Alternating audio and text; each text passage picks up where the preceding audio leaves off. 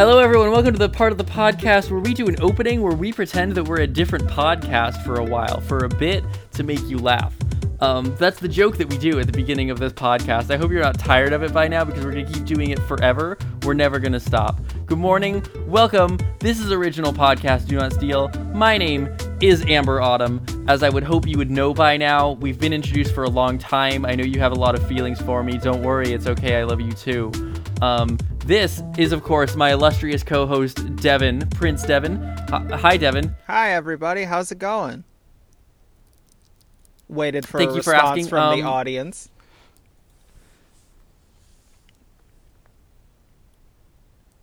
Devin, I haven't heard anything from the audience yet. I'm a little concerned. Audience, are you feeling all right? Please respond. Are they doing okay? This bit is dumb. This bit has no legs. Yeah, bit's dumb. Okay, well, that was a fun bit. Over that now. What are we doing? What are we doing on the show? What the fuck are we doing, Devin? Who are we? What are we doing, man? A couple bumblefucks from Indiana who said, "Hey, what if we had a podcast?" And here we are. For some fucking reason. Devin, do you remember the occasion of do you remember when we first met? Do you remember our high school together? A thing that we have never talked about on this show before? No, we super haven't. And the thing we're covering today doesn't at all have a big history with us specifically. So for those of you who aren't aware, Original Podcast Do Not Steal is a weekly podcast in which every week, Devin and I, and sometimes a third person, but not this week, take an intellectual property, a story, a concept, an idea, a hope, a dream, and we make an intellectual property, or we make an original character in that property, and today, like normally when we're talking about something that we don't know much about, we bring on a special guest star, like for next week. But this week, we're doing something a little bit different, where we're talking about a show that neither of us have any particular history with whatsoever. Doctor Who. And specifically, we are going to be making a Doctor Who villain. I set up, like, a long time back with a Pokemon episode that I wanted to be able to do some episodes where, like, with Pokemon, we did a Pokemon gym leader specifically, so that someday we will be able to come back and do, like, another Pokemon episode making, like, a rival or something, because it's a big enough franchise that it can support multiple episodes in that way. And Doctor Who is another franchise like that where I think it supports multiple episodes well enough that I want to be able to revisit it. But today we are not making a companion, we are not making a doctor, we are not doing any of the sort. Instead, we are making a Doctor Who villain. Normally, we start these out by talking about our history with the property, but of course, as we have already covered, neither of us have any history with the property whatsoever, so it would be a little bit extraneous to do that. Only now the bit is like I'm getting to the point in the bit where I'm like, no, we actually do need to talk about it. I can't sustain this bit anymore. If you type into YouTube how we do Doctor Who, there won't be a video from a channel called How We Do with about 57 views that's Amber and I talking about what we'd do if you gave us the reins to Doctor Who. That doesn't exist. Holy shit, I didn't know that was still up there. I don't even fucking remember when I said in that. That was so long ago. Please do not look that up. I was pre-transition. Please don't look it up. Look it up right now. Do it. Look it up. Look it up right now. Look it up. Evan's bullying me. At Amber and be like, oh, your idea to bring back the Ronnie and have Cybermen was actually pretty good, but the editing to this video kind of sucks. Both of us were still figuring out what we were doing. That project, though, eventually became this project, and this project has us creating a Doctor Who OC. So, as you can tell by the fact that I apparently knew who the Ronnie was, we maybe are aware of Doctor Who. The thing that you have to understand about me, is that I am cringe. So Doctor Who. Devin and I in high school were in a Doctor Who club. I'm just gonna go out and say it. We were in a club in high school, an extracurricular club called the Doctor Who Club, and you'll never fucking guess what we did in that club. Devin, do you remember what we did in that? Do you want to tell the audience about the wild and unexpected shit we got up to in Doctor Who Club? We were big, smelly virgins who watched Doctor Who and had pizza parties occasionally watching Doctor Who. It was rad. Yeah, yeah. For you being the one, like, right. Here's what you need to know, audience. I'm cringe. You're so like, oh, it's Doctor... Yeah, we were in Doctor Who Club, man. We watched Doctor Who at school with our other lame friends. Yeah. So Doctor Who. Doctor Who is is two different television series. An extended series of audio adventures and audio dramas, ranging decades back. The show started in, I believe, the 50s or 60s. A movie, a handful of video games, some interactive online video stuff. It's a large franchise. It's a large franchise in the world, and it's also a large franchise in both Devin and I's lives for reasons. So Doctor Who is a science fiction franchise. You know what? I feel like it's a me episode. I'm going to be doing a lot of talking. You start. You talk about Doctor Who a little bit before I, take over. Okay, well, you see, Amber, here's the thing about Doctor Who. I'm neither trans, nor am I in high school, so I haven't had a reason to revisit the series in a very long time. Honestly, I'm more interested in that. That makes me more I want to know what Devin has to say about Doctor Who as someone who hasn't revisited it since high school. Yeah. Yeah, Doctor Who is a fun, weekly little science fiction series that asks questions, it gets your brain juices going. It's a fun thing to hyperfixate about because there's so much history, there's so much lore, there's so many ways you can be like, well, I'm a Doctor Who fan in this specific way, and my favorite Doctor is John Pertwee. He's my favorite Doctor still to this day. Love you to death, John. Oh, you made that science babble feel like Shakespearean dialect. I love you so much. And when you're in high school and these things are new and exciting, it's very easy to latch onto. And then you get kind of older, and I don't think the show is necessarily any worse. If I revisited it, I bet I'd like it quite a bit. I still love Matt Smith, and I bet I still love him for all the exact same reasons I did. I just haven't ever really felt the need to get back in. Totally. And speaking that I'm speaking, Amber, you know what I want to talk about for a quick second? I would love to know what you want to talk about for a quick second. I really want to talk about Ralph Baksh's Lord of the Rings. I thought I had a clever segue, but I didn't. You don't have a clever segue at all. You just want to talk about Ralph Baksh's Lord of the Rings. Okay, I do. Get that out of your system first. It'll be very quick. Go on, then. It's just one thing specifically, because there are lots of things I like about it. But anyways, there is one thing I think Ralph Bakshi stumbled backwards into with his adaptation, and it's the ring wraiths. And I really want to talk about that, because when you talk about Tolkien, he's a language nerd. He's a linguist. You have to think about words and their relationship to other things. So what is a wraith? What is its relations to? There's wraith, right? There's rage. There's a wreath. A wreath is a twisted thing. And then there's writhe, to wriggle around, very animalistic. And the way the ring wraiths move in the Bakshi version is this twisted, gnarled, animalistic jittering. They're wraithing around, right? And it speaks to something that's imitating the movements of a human. I think he accidentally he found this really interesting way to have ring wraiths move that's true to the book, that he then immediately abandons once they're uncloaked, because Ralph Bakshi is critically incapable of focusing on something for more than a scene. Oh, I love you so much, Ralph.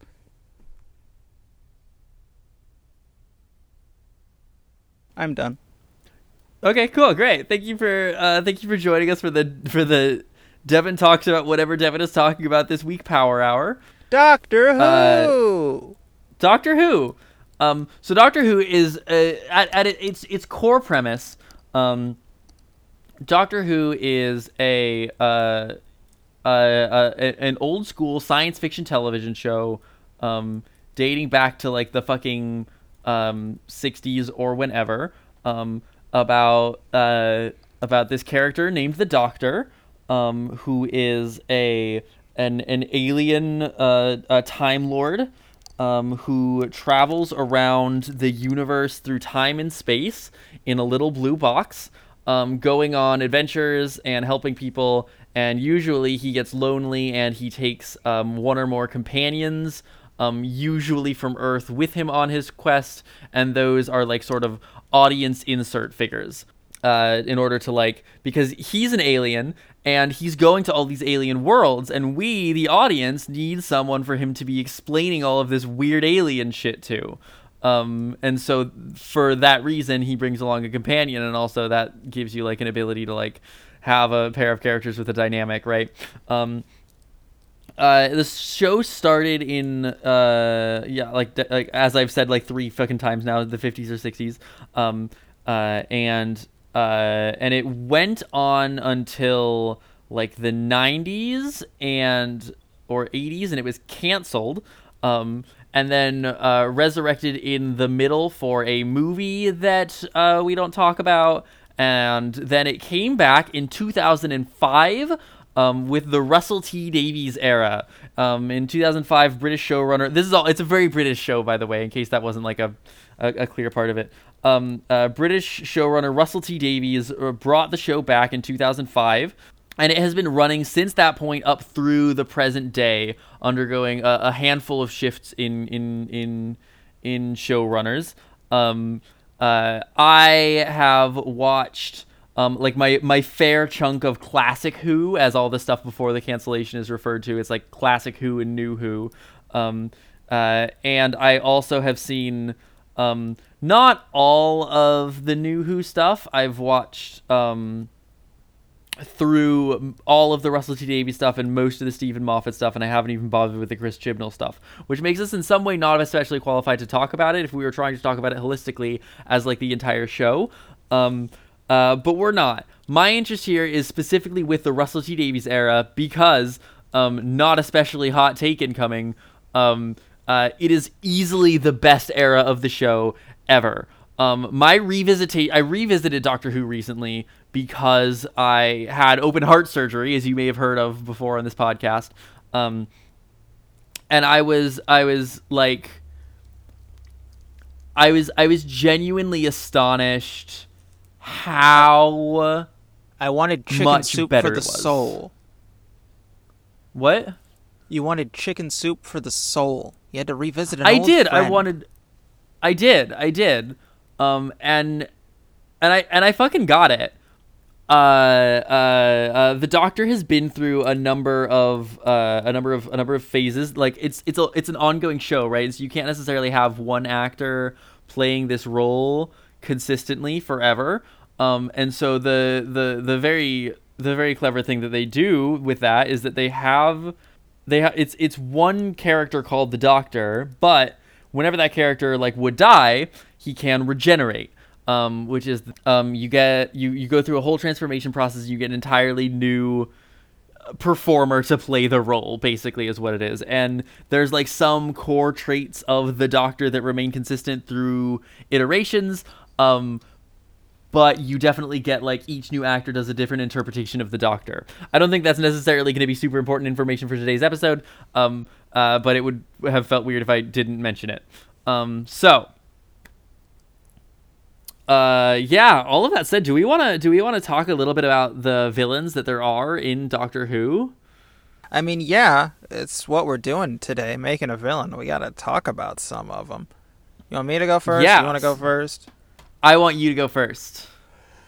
Okay, so Doctor Who, because it exists for as long as there has been television in the great kingdom of the United Kingdom, there has been a Doctor Who on the telly, and Doctor Who has been fighting various monsters, some monsters of the week, others large and recurring. So there's a lot, right? That's a big part of Doctor Who. Space is infinite. Doctor Who stories are infinite, and you can fight anything. Some of the big recurring ones are the Master, who's the Moriarty to his Holmes, right?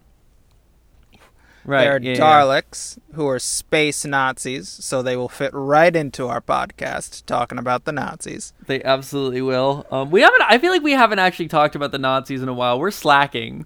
We got to bring the Nazis back. We got to Project Paperclip our own podcast. I'm sorry, everyone. But not sorry enough to stop. Yeah, so I'm sorry. Please keep going.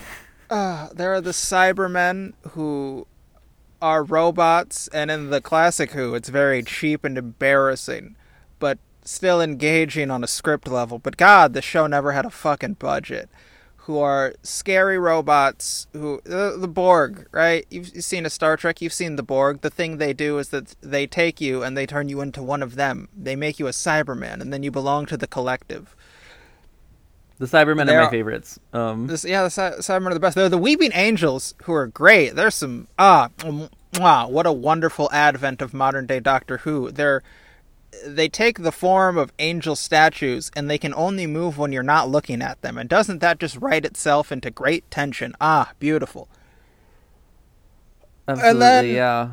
I think we're now hitting the point of recurring villains where I'm like, the Rhino people, where it's ones I don't That's the distinctly... Jadoon. Yeah, the rhinos and the squid people and the one that Matt Smith called a potato. We're hitting level of those recurring villains.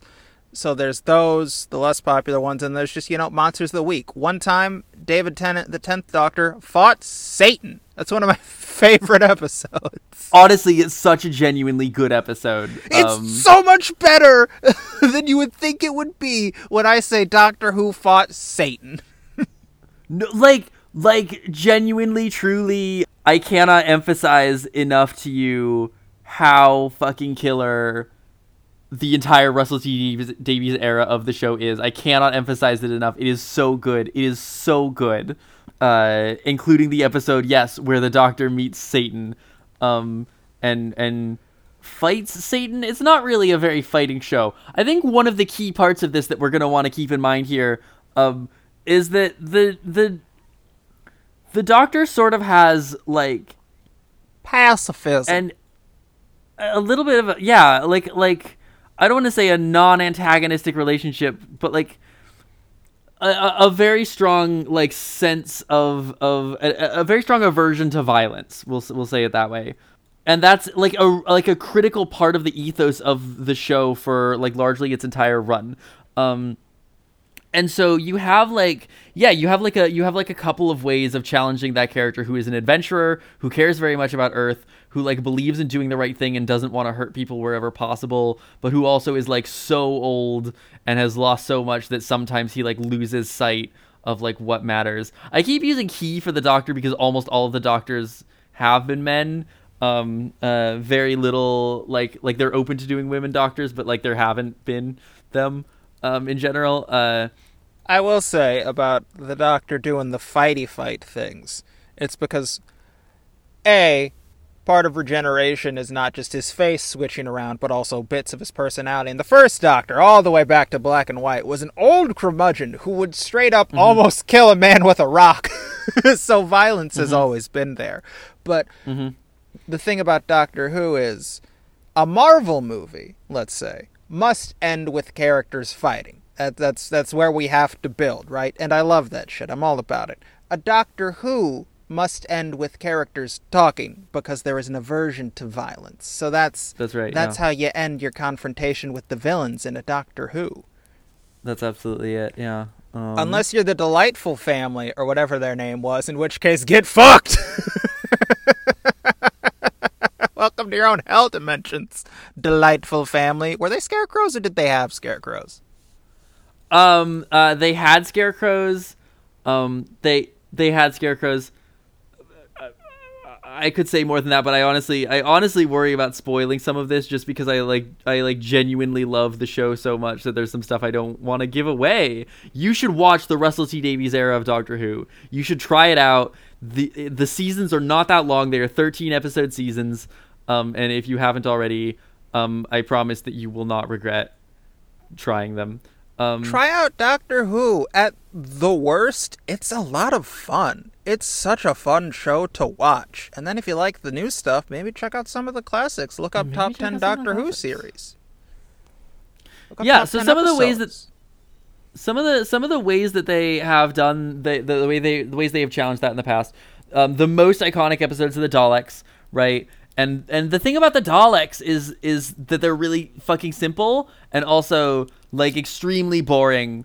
And that's not bad. That's not any that's I so am not like actually complaining about the Daleks. I think there's like two ways that you can like do a Dalek story, right?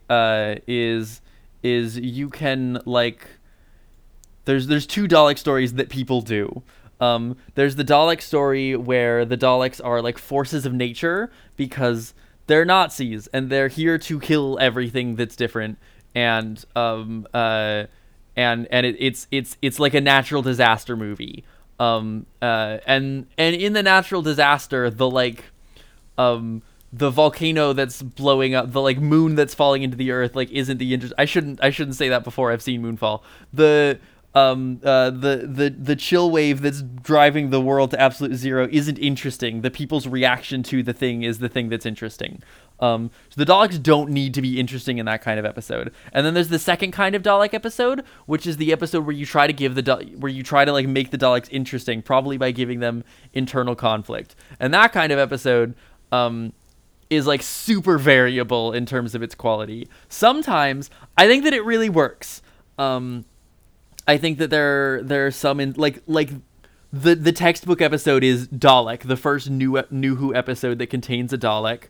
You have like the ostensibly last Dalek remaining available, and you have like they encounter it, and the Dalek has like a sense of internal conflict. And that episode is really well executed. And then there are also some Dalek episodes later in the run where like the way that that's handled in Daleks in Manhattan is maybe a little bit less critically acclaimed. So there's a couple ways that you have of doing that with the Daleks. I don't know if that has anything to do with the thing that we're doing, but I want to talk about Doctor Who. Fuck you. Watch Birth of the Daleks, baby. It's a classic for a reason. Do I have the right? Devin already went over briefly a lot of them. The Master, is the Moriarty, and the way that you have that relationship is that he's like that gives you personal stakes. You have a character who like also can do the Doctor's regenerating, traveling around time and space gimmicks. You get to do the Dark Mirror thing, and then the Cybermen who are like converted humans, and so you get to play with the Doctor's like emotionality and his desire to like care for people. It's the zombie movie thing where you like look at a zombie and it's your dead wife and you have to decide whether or not to shoot her. You know what I mean? And those are all lovely ways of going. And the Weeping Angels sure did have a couple of good episodes. I was happy to talk for a bunch there. Devin, do you have any particular thoughts or feelings about maybe some ways that we would want to go with making a Doctor Who villain? I think one of the interesting things here is a lot of my pitch for that episode, you definitely shouldn't look up on youtube.com, is based around my idea for a villain. So I want to avoid that because I don't want to rehash that. I think, despite the editing of that video being bad, our ideas hold up. So here's my idea. What if we made the villain a former companion and we did the audience surrogate thing again, but it's a syndrome thing from Incredibles? Okay. Like, what? Do you want to elaborate on what you mean by that a little bit more specifically? I kind of thought it was self-explanatory. You do the toxic fan thing. I have ownership of this thing. It's different now. I don't like the change. Sure, yeah.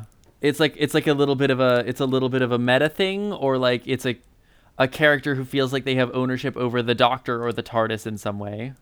Yeah, I was thinking, both. Do both. Okay, so yeah, so there's a couple of kinds of villains. You have like a villain of the week sort of a situation, or you have like the ongoing, recurring, famous villains like the Sontarans and the Jadoon and the Weeping Angels and whomever else.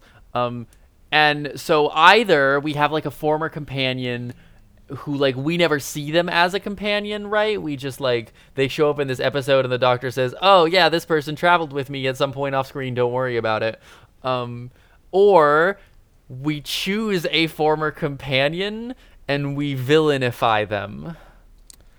I think the first one is what I would do. I think the second one would be more interesting, but it would also have that bit where we pause for a really long time and we're thinking about it. So which one? You be the deciding Let's do the first one. What do you think? All right, yeah, We've got some momentum. Let's do the first one. Hell yeah. Fucking off-screen companion. This is... Okay, I have a question. You've been revisiting Doctor Who. Do we ever find out who made the TARDIS? Because he just stole it, right? Yeah, so he stole it from the Time Lords, which is his people. And we are not adverse to retcons. What if this is a companion who made the TARDIS, and the Doctor was kind of a dick to this guy, and was just like, "Thanks, see you never, fucker." Does River Song show back up when the Doctor's a woman? Do they girl kiss?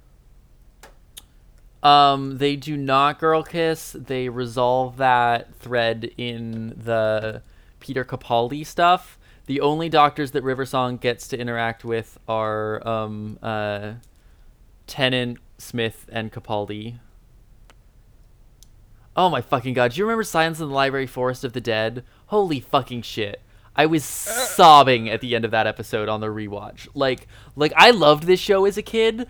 But rewatching it as an adult, it's so much better than I like had the baby's first media literacy capacity to appreciate it as a kid. I guess we're leaving this bit in because I actually have some good, just like, here's some Doctor Who hot takes miscellaneously while I'm here from my revisit. I am not the first person to observe that Russell T Davies like his entire like work, his whole filmography is about being a gay man living through the AIDS epidemic. So yeah, Bob and Rose is a really good show. And Doctor Who like holds that theme. Doctor Who is about like all of the people around you dying and living in like a scary universe. And Russell T Davies' run ends with David Tennant, the best actor who has ever played the Doctor. Don't fucking fight me. It is not close. I also love Christopher Eccleston. Yes. I also love Tom Baker. Yes, I also love many of them. It is not close. It ends with David Tennant regenerating, and like a lot of people made a big hullabaloo when it happened of being like the Doctor should be more accepting of his death in the end. He shouldn't like feel bad about it in the way that he feels bad about it in the end of the show. And after having watched it, I can't disagree more because it's important that it hurts. Like we went through a lot of shit with this character and it mattered, and it's good that it hurts. Like you remember the end of Night in the Woods, when May says, when everything that is important to me goes, I want it to hurt. I want it to feel something so that I like, because that's an important part of it. It's like how I know that it matters. And I think that's like a lot of how I feel about it is like when your friends die, when you die, when you go, it should hurt. It matters. It's important that it hurts. Just spiritually, I don't know that I can like defend that, but I believe it in some way. This is so much more thematically rich than we usually get in this show. I just like, I believe it. I care a lot about this show after this recent rewatch. I don't even remember what we were talking about before I got off in this tangent where I'm just talking.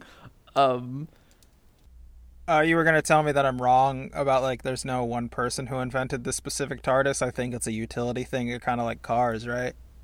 Totally. So there are many TARDISes that the Time Lords have. It's like cars. There were a number of them at one point in the show. There are no longer so many TARDISes in this universe. They wrote that out a little bit. Although they might write it back. I don't fucking, it's an ongoing show. Comics. Nothing stays dead. Say the line. Say it, bitch. I don't know what line you want me to say. I'm so sorry. Wibbly wobbly timey wimey. Oh, fuck you. Okay, here. Okay, so wibbly wobbly timey wimey is like it's exactly like 42 in that it's a joke that got ruined by liberals with no comprehension of the text or like ability to know how to read a text.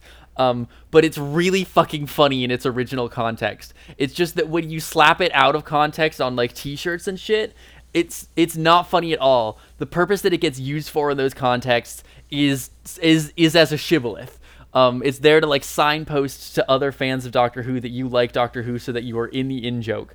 But like, I don't know. Personally, as a fan of Doctor Who, if you wanted to signpost to me that you were a fan of Doctor Who, I would want you to do something better than like mindlessly regurgitating the punchline of a joke without the prior part of the joke there. But Wibbly Wobbly Timey Wimey is actually like a really funny joke in its original context. It is. It's good. Blink's a great episode. Everyone's right. Everyone's right about Blink being a great episode. It's just that everyone isn't right enough about people don't appreciate the rest of it enough, which is an insane thing to say because it's an insanely popular show, but I'm right. It should be even more popular than it is, or that era of it. Anyway, I was just gonna say it's a good use of the DC hyper time thing. It's a great way of just fucking continuity, man. Who gives a shit? Enjoy the show. It's truly. Also, if you want to signify to me you're a Doctor Who fan, man, just say bow ties are cool. That's the whole joke. That's it. Oh, you're not ruining anything. Just say it. That's true. There's no other joke to that joke. Although, admittedly, I haven't revisited that stuff since growing up because I wanted to watch the Russell T Davies era stuff. It's a cohesive single body of work, and I was right to. Did you know he's coming back? Did you know he's coming back as the showrunner? I didn't know that. I am neither in high school nor am I trans, so I don't have a reason to. Russell T Davies is going to be the next showrunner of Doctor Who. He's the next one after Chris Chibnall leaves, like next fucking year or something. I'm so excited, Devin. It's going to be so genuinely good. You should revisit the show. Seriously, dude. I probably am because I needed a clip for my Punisher video. And I was looking through old Doctor Who, and I was like, "Ooh, this is feel good. I miss Matt Smith. I wanna see that lad again." Okay, but you do gotta watch the Russell T Davies stuff first. It's fine if you go on to the Matt Smith, but watch the Russell T Davies stuff for me, baby. I'll do it. So it's true that we don't necessarily know that there's one specific person who built the TARDIS, but if there is a story where we encounter like the Time Lord who invented TARDISes as a concept, for example, or like the individual worker who built the Doctor's TARDIS, then I don't know about it. And listen, there are so many audio dramas in this series. It's possible it has happened. Don't fucking breathe down my neck if it turns out that I just like didn't know something in one of the 900 trillion thousand audio dramas that are out there. They all cost money. They are not available to pirate anywhere. If anyone knows how I can get a hold of the Big Finish audio dramas for like the new ones without paying like $30 fucking per episode, please let me know. But I think that's a totally good place to start, is you have like someone who either invented the TARDISes as a design or built the Doctor's TARDIS. I would like specifically built the Doctor's TARDIS because that plays into the feeling of ownership. Like, and he in some way has a point because he did build this thing. And then there's the whole like, well, is building thing ownership once you give it away to be sold? And there's that idea and stuff. But I prefer that one of those two. Yeah, totally. So why was this person a companion? That's a little bit of an odd role to have be the companion, you know? I think the Doctor whispered some sweet nothings into the ear of this working Joe and got him all hip-hoppity excited. And then Doctor Who did the thing that happened with his companions where he had to be like, goodbye forever. So this is like presumably happens sometime like during the classic Who series. Yeah, he's an old Whovian, and now he's back, and he's like, why are you wearing the fucking brainy specs and your Ellen shoes with your blue suit? Why are you sexy now? My doctors were never sexy, they were old. So this person is also, we have to assume, probably a Time Lord as well, yeah, because because they gotta be. Because they gotta be. They built the TARDIS. Why did the Doctor want them along? Is my question. Because usually he wants a human, or multiple humans. Not always, but more often than not, with sort of just this understanding that he has like a special affinity for Earth, and honestly, not that full of an understanding beyond that point. But that's my first question about this character. My two ideas are either A, the Doctor was feeling nostalgic because the first Doctor fumbled around with his family, or B, okay, the B one I don't think would make sense because I think the Time War is a new Doctor Who thing more so than a classic one, and so never mind. So I guess I just have the one. I continuity'd myself out of the second take. But I don't know. Do you have any ideas? So are they? So then, are they related?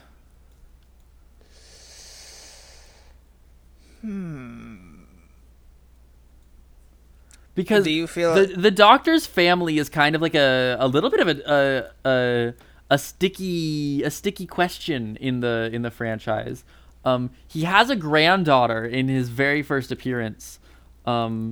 And they like make some allusions to his mother during the finale of the Russell T Davies run. And I understand that the Chris Chibnall seasons have done some stuff with that. I don't care about them. But like there's a lot of like references to the Doctor having a family and then the Doctor looking in the distance wistfully. I don't know, this could be an interesting place to explore that a little bit. Yeah, it could be. I do wonder of like how much I'd have to say with introducing it as a member of the Doctor's family. Sure. How are you feeling? Where's your brain wanting to go? Are you more just a random Time Lord, or are you super down with the family angle? I'm not married to the family angle. Heh. I think it's just another Time Lord. I think you do a thing where the Doctor was younger in his younger days, didn't have that affinity for the humans, wanted to pal around with like an equal, air quotes, someone he doesn't have to explain everything to. Well, sometimes you have, when you're talking to someone and they're like, hey man, talk about the thing you like for an hour, and you have to explain it. But sometimes you just want to talk to a motherfucker who already knows all the shit. And it's just that simple. Yeah. Okay, yeah. It's funny we're a little bit jumping right into creating a Doctor Who companion then. The Doctor has a pretty fraught relationship with Time Lords in general. He often does not like the members of his own culture, his own people. They are extremely bureaucratic. They are often like downright hostile to other people. They're like so high and mighty they don't.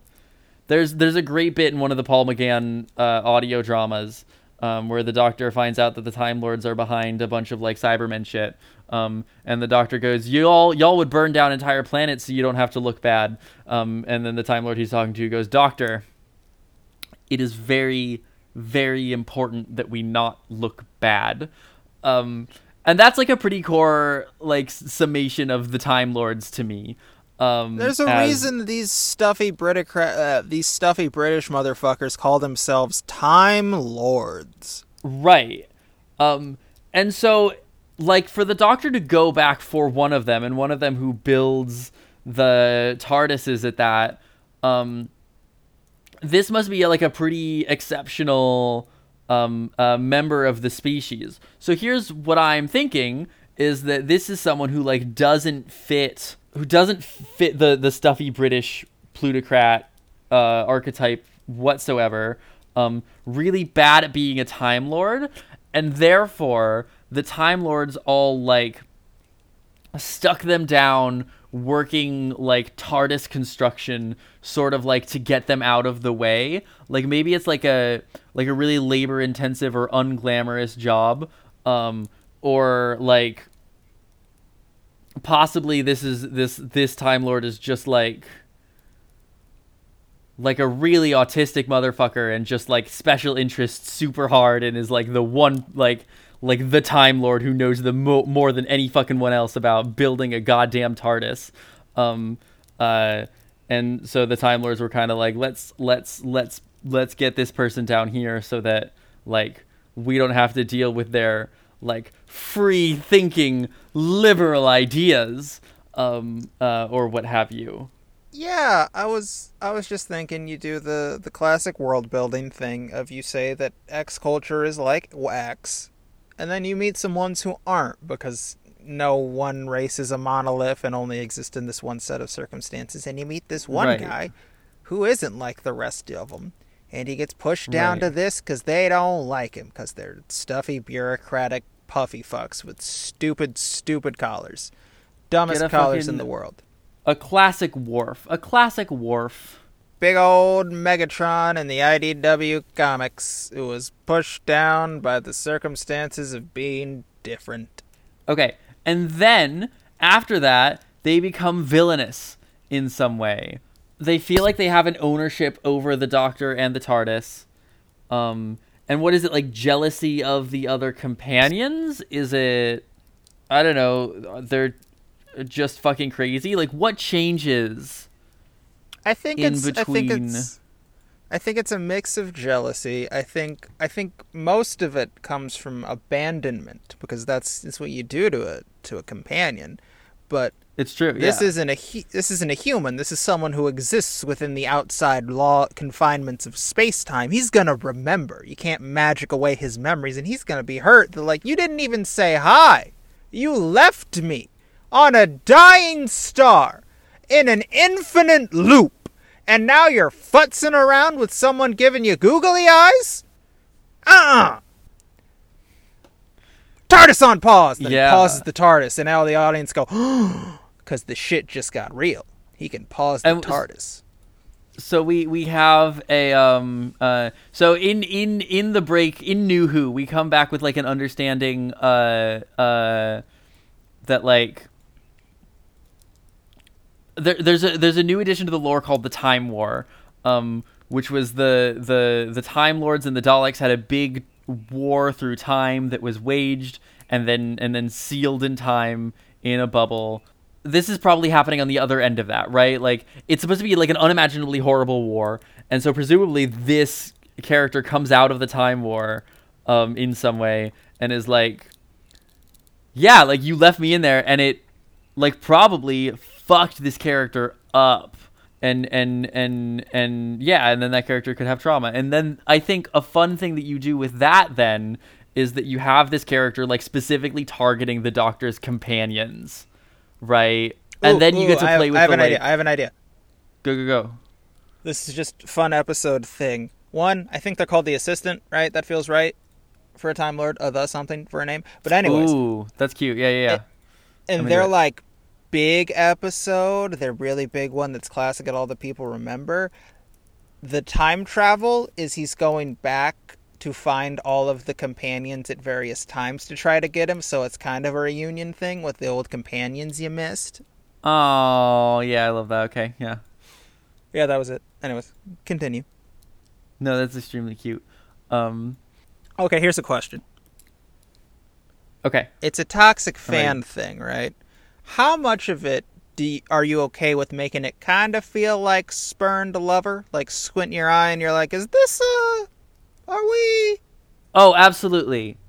Oh, I would strongly prefer that even over that not being the case. Okay, hell yeah. Let's do it. On a scale of Apollo and Rocky half naked on the beach jumping into each other's arms to that scene in Skyfall where he slaps James Bond by the thighs and kind of grabs him in between those, how much are you having the audience go, are you too? So neither. I both of those examples are very like I don't know, they're both just like, oh, there's some like homoerotic body language, right? Whereas, so just like bringing it back to Russell T Davies 100,000 times per second, in the season 3 finale to the Russell T Davies era, the Doctor is confronting the Master, and at one point the Master is like, without going into too much spoilers, at some point, the Master is in grave danger, is lying ill, possibly dying, and the Doctor is holding him, like cradling him in his arms and going like, "Don't you dare die on me. We're the last ones left. I need you, please." And it's like it's not a physically like intimate scene. It's not like, oh, these are like two men who are like horny together. It's like, oh, these are two men who have loved each other. These are exes who like have cared for each other. Yeah, like that's more the energy that I would want to go for. Is it's less like, oh, there's like sexual tension in the air, and more like, oh, you fucking loved each other. If that makes sense. Yeah, I was trying to think of two other examples of in between and then repeat the bit, but I can't think of any off the top of my head. Okay, from Lego Batman, that whole movie. Totally. Yep. Uh-huh. Let me see if I can find it. This is about where I would have expected that to go. Yeah, sure. To the scene in, I can't remember who the fuck wrote it, in Death in the Family? The first Snyder Batman arc, where when Batman is describing the effect eyes have when they see someone they love, and the punchline is that every time the Joker's looked at Batman, that is the exact way his eyes have dilated. God damn it, they're both just Batman and the Joker. I mean, like, not that that's a bad thing, right? It's not. I just wanted other ones. But yes, emotional intimacy as opposed to physical. Yeah. But yes, I do want it to be like, oh, these two have a history, probably a romantic one. Yes, that is a thing that I want to do here.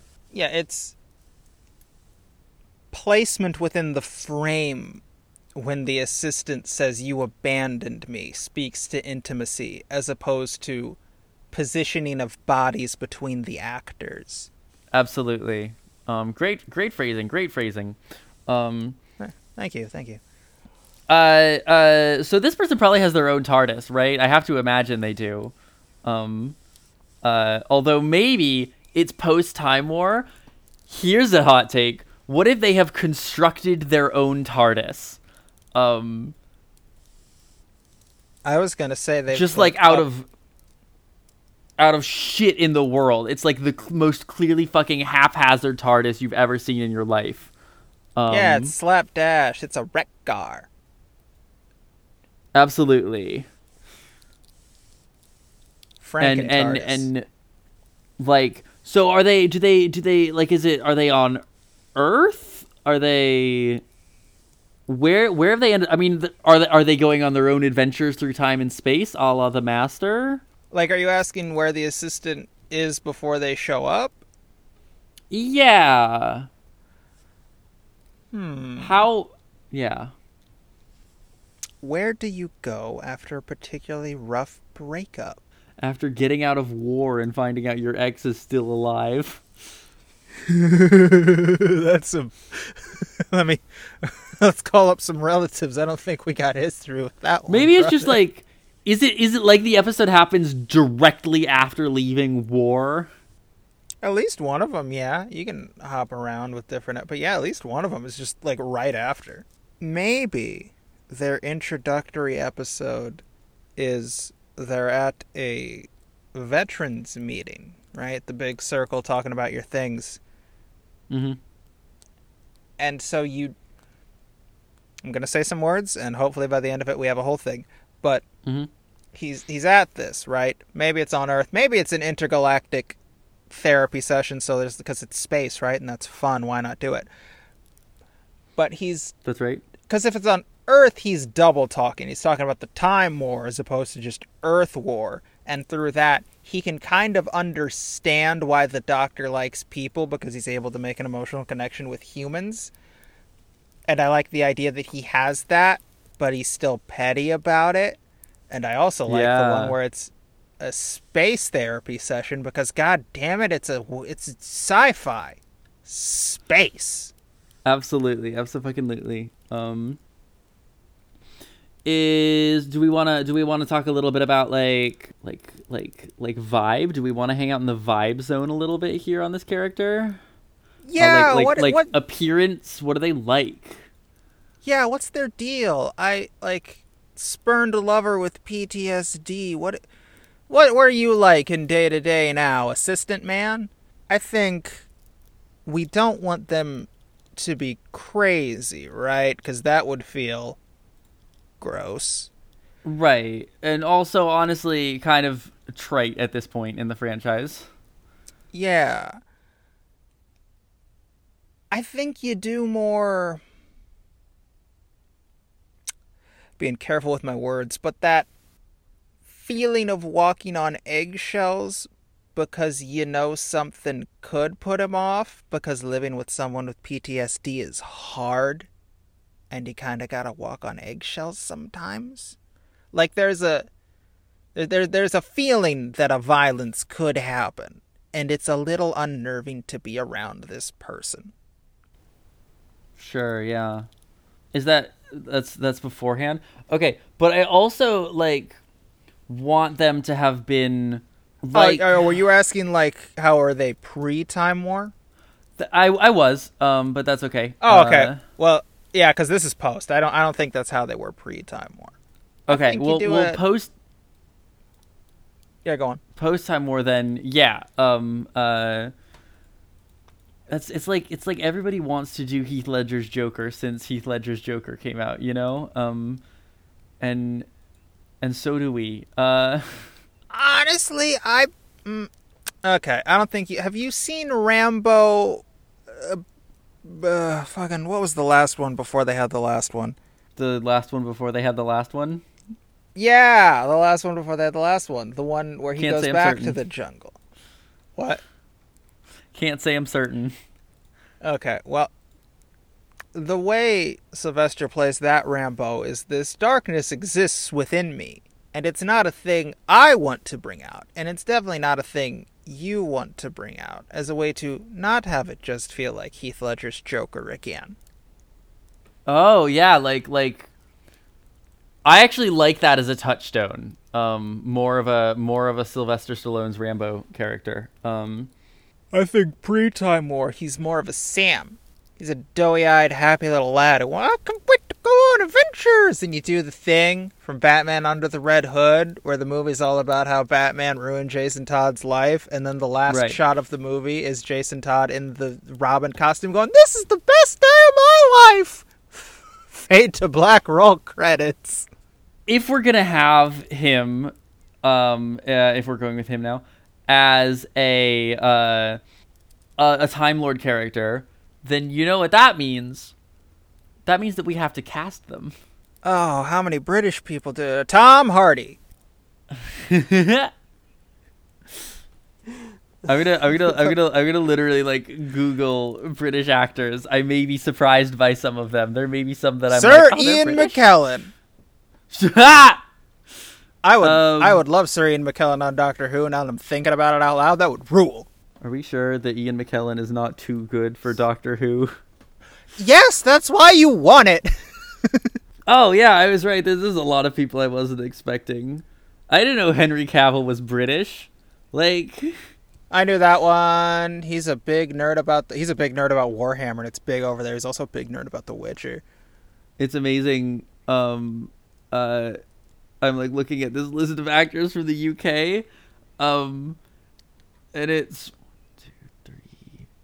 Oh, I think Henry Cavill would do great on Doctor Who. 4. Henry Cavill would make a good doctor, and now that I'm thinking about it, he's very polite.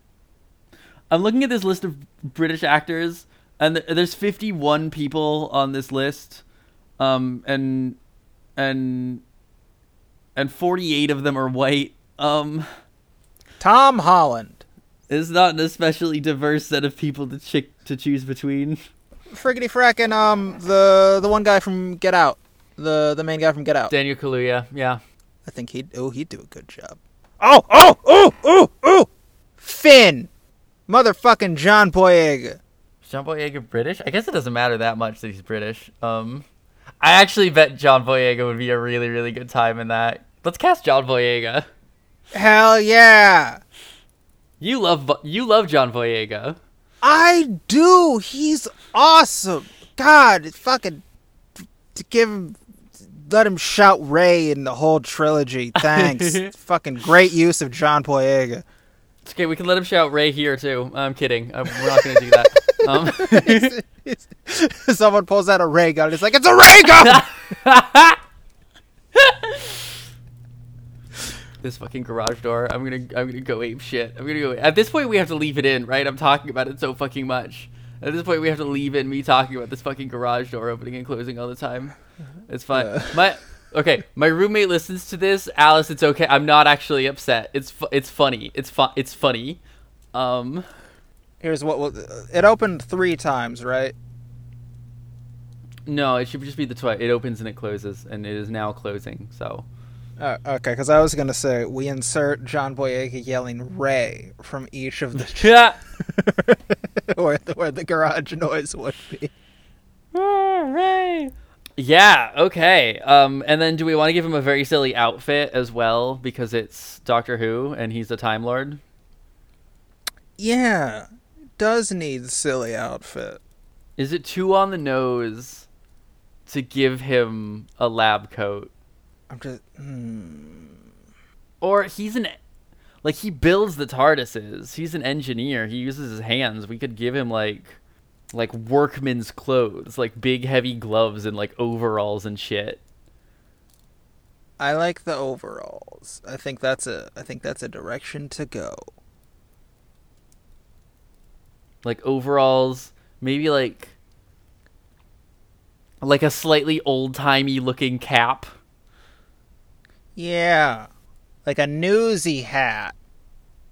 Absolutely, yeah, exactly. British. No, that's exactly what I was thinking of. Can he have a superfluous utility belt? Absolutely, he can have a superfluous utility belt. We can put like a sonic welder on it. Right? Yeah. That's good. Okay, do we want to come up with one fun fact apiece? That is where we are in this episode with the assistant. Okay, I came up with one. I don't know if I want it to be my last one, but I'm just going to go for it. So, remember the part where River Song goes, "It's not supposed to make that noise. That means you have the brakes on." That comes up again, but he goes, "No, it is supposed to make that noise because blah, blah, blah."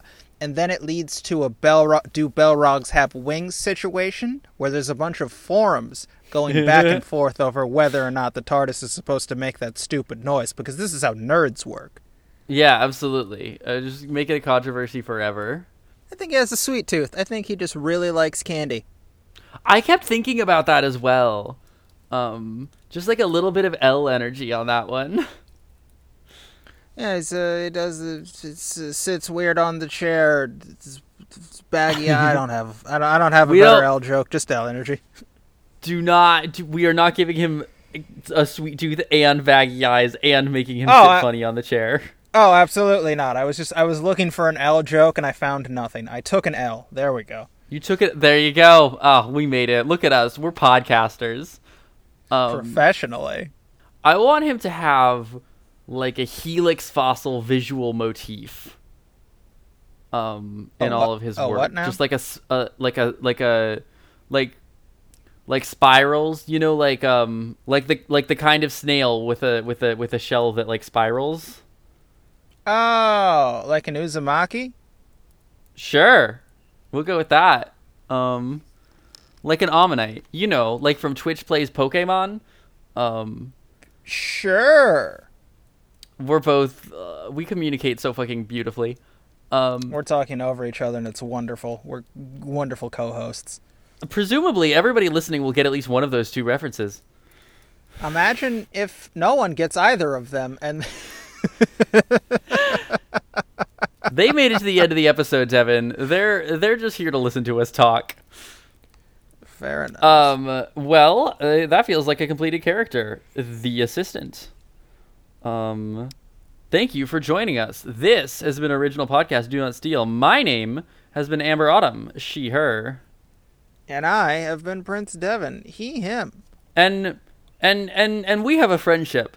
And I'm really glad to be a part of that friendship, and I would never do anything compromising about that friendship, like trying to monetize it, for example.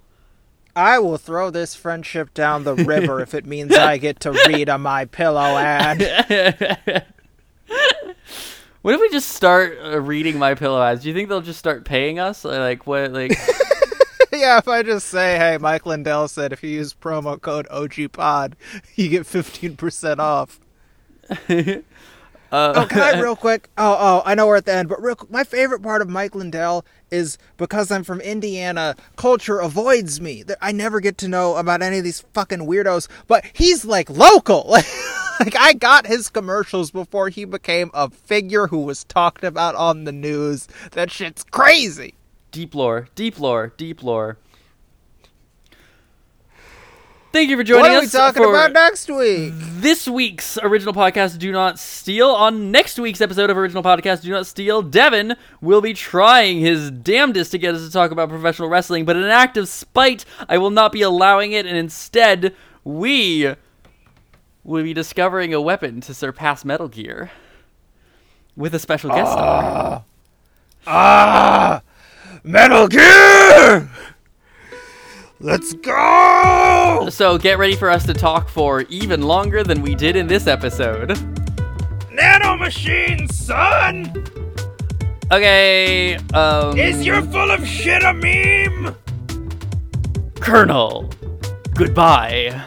Lale li la lo, goodbye everybody. Oh my god, it's the fear and his bees!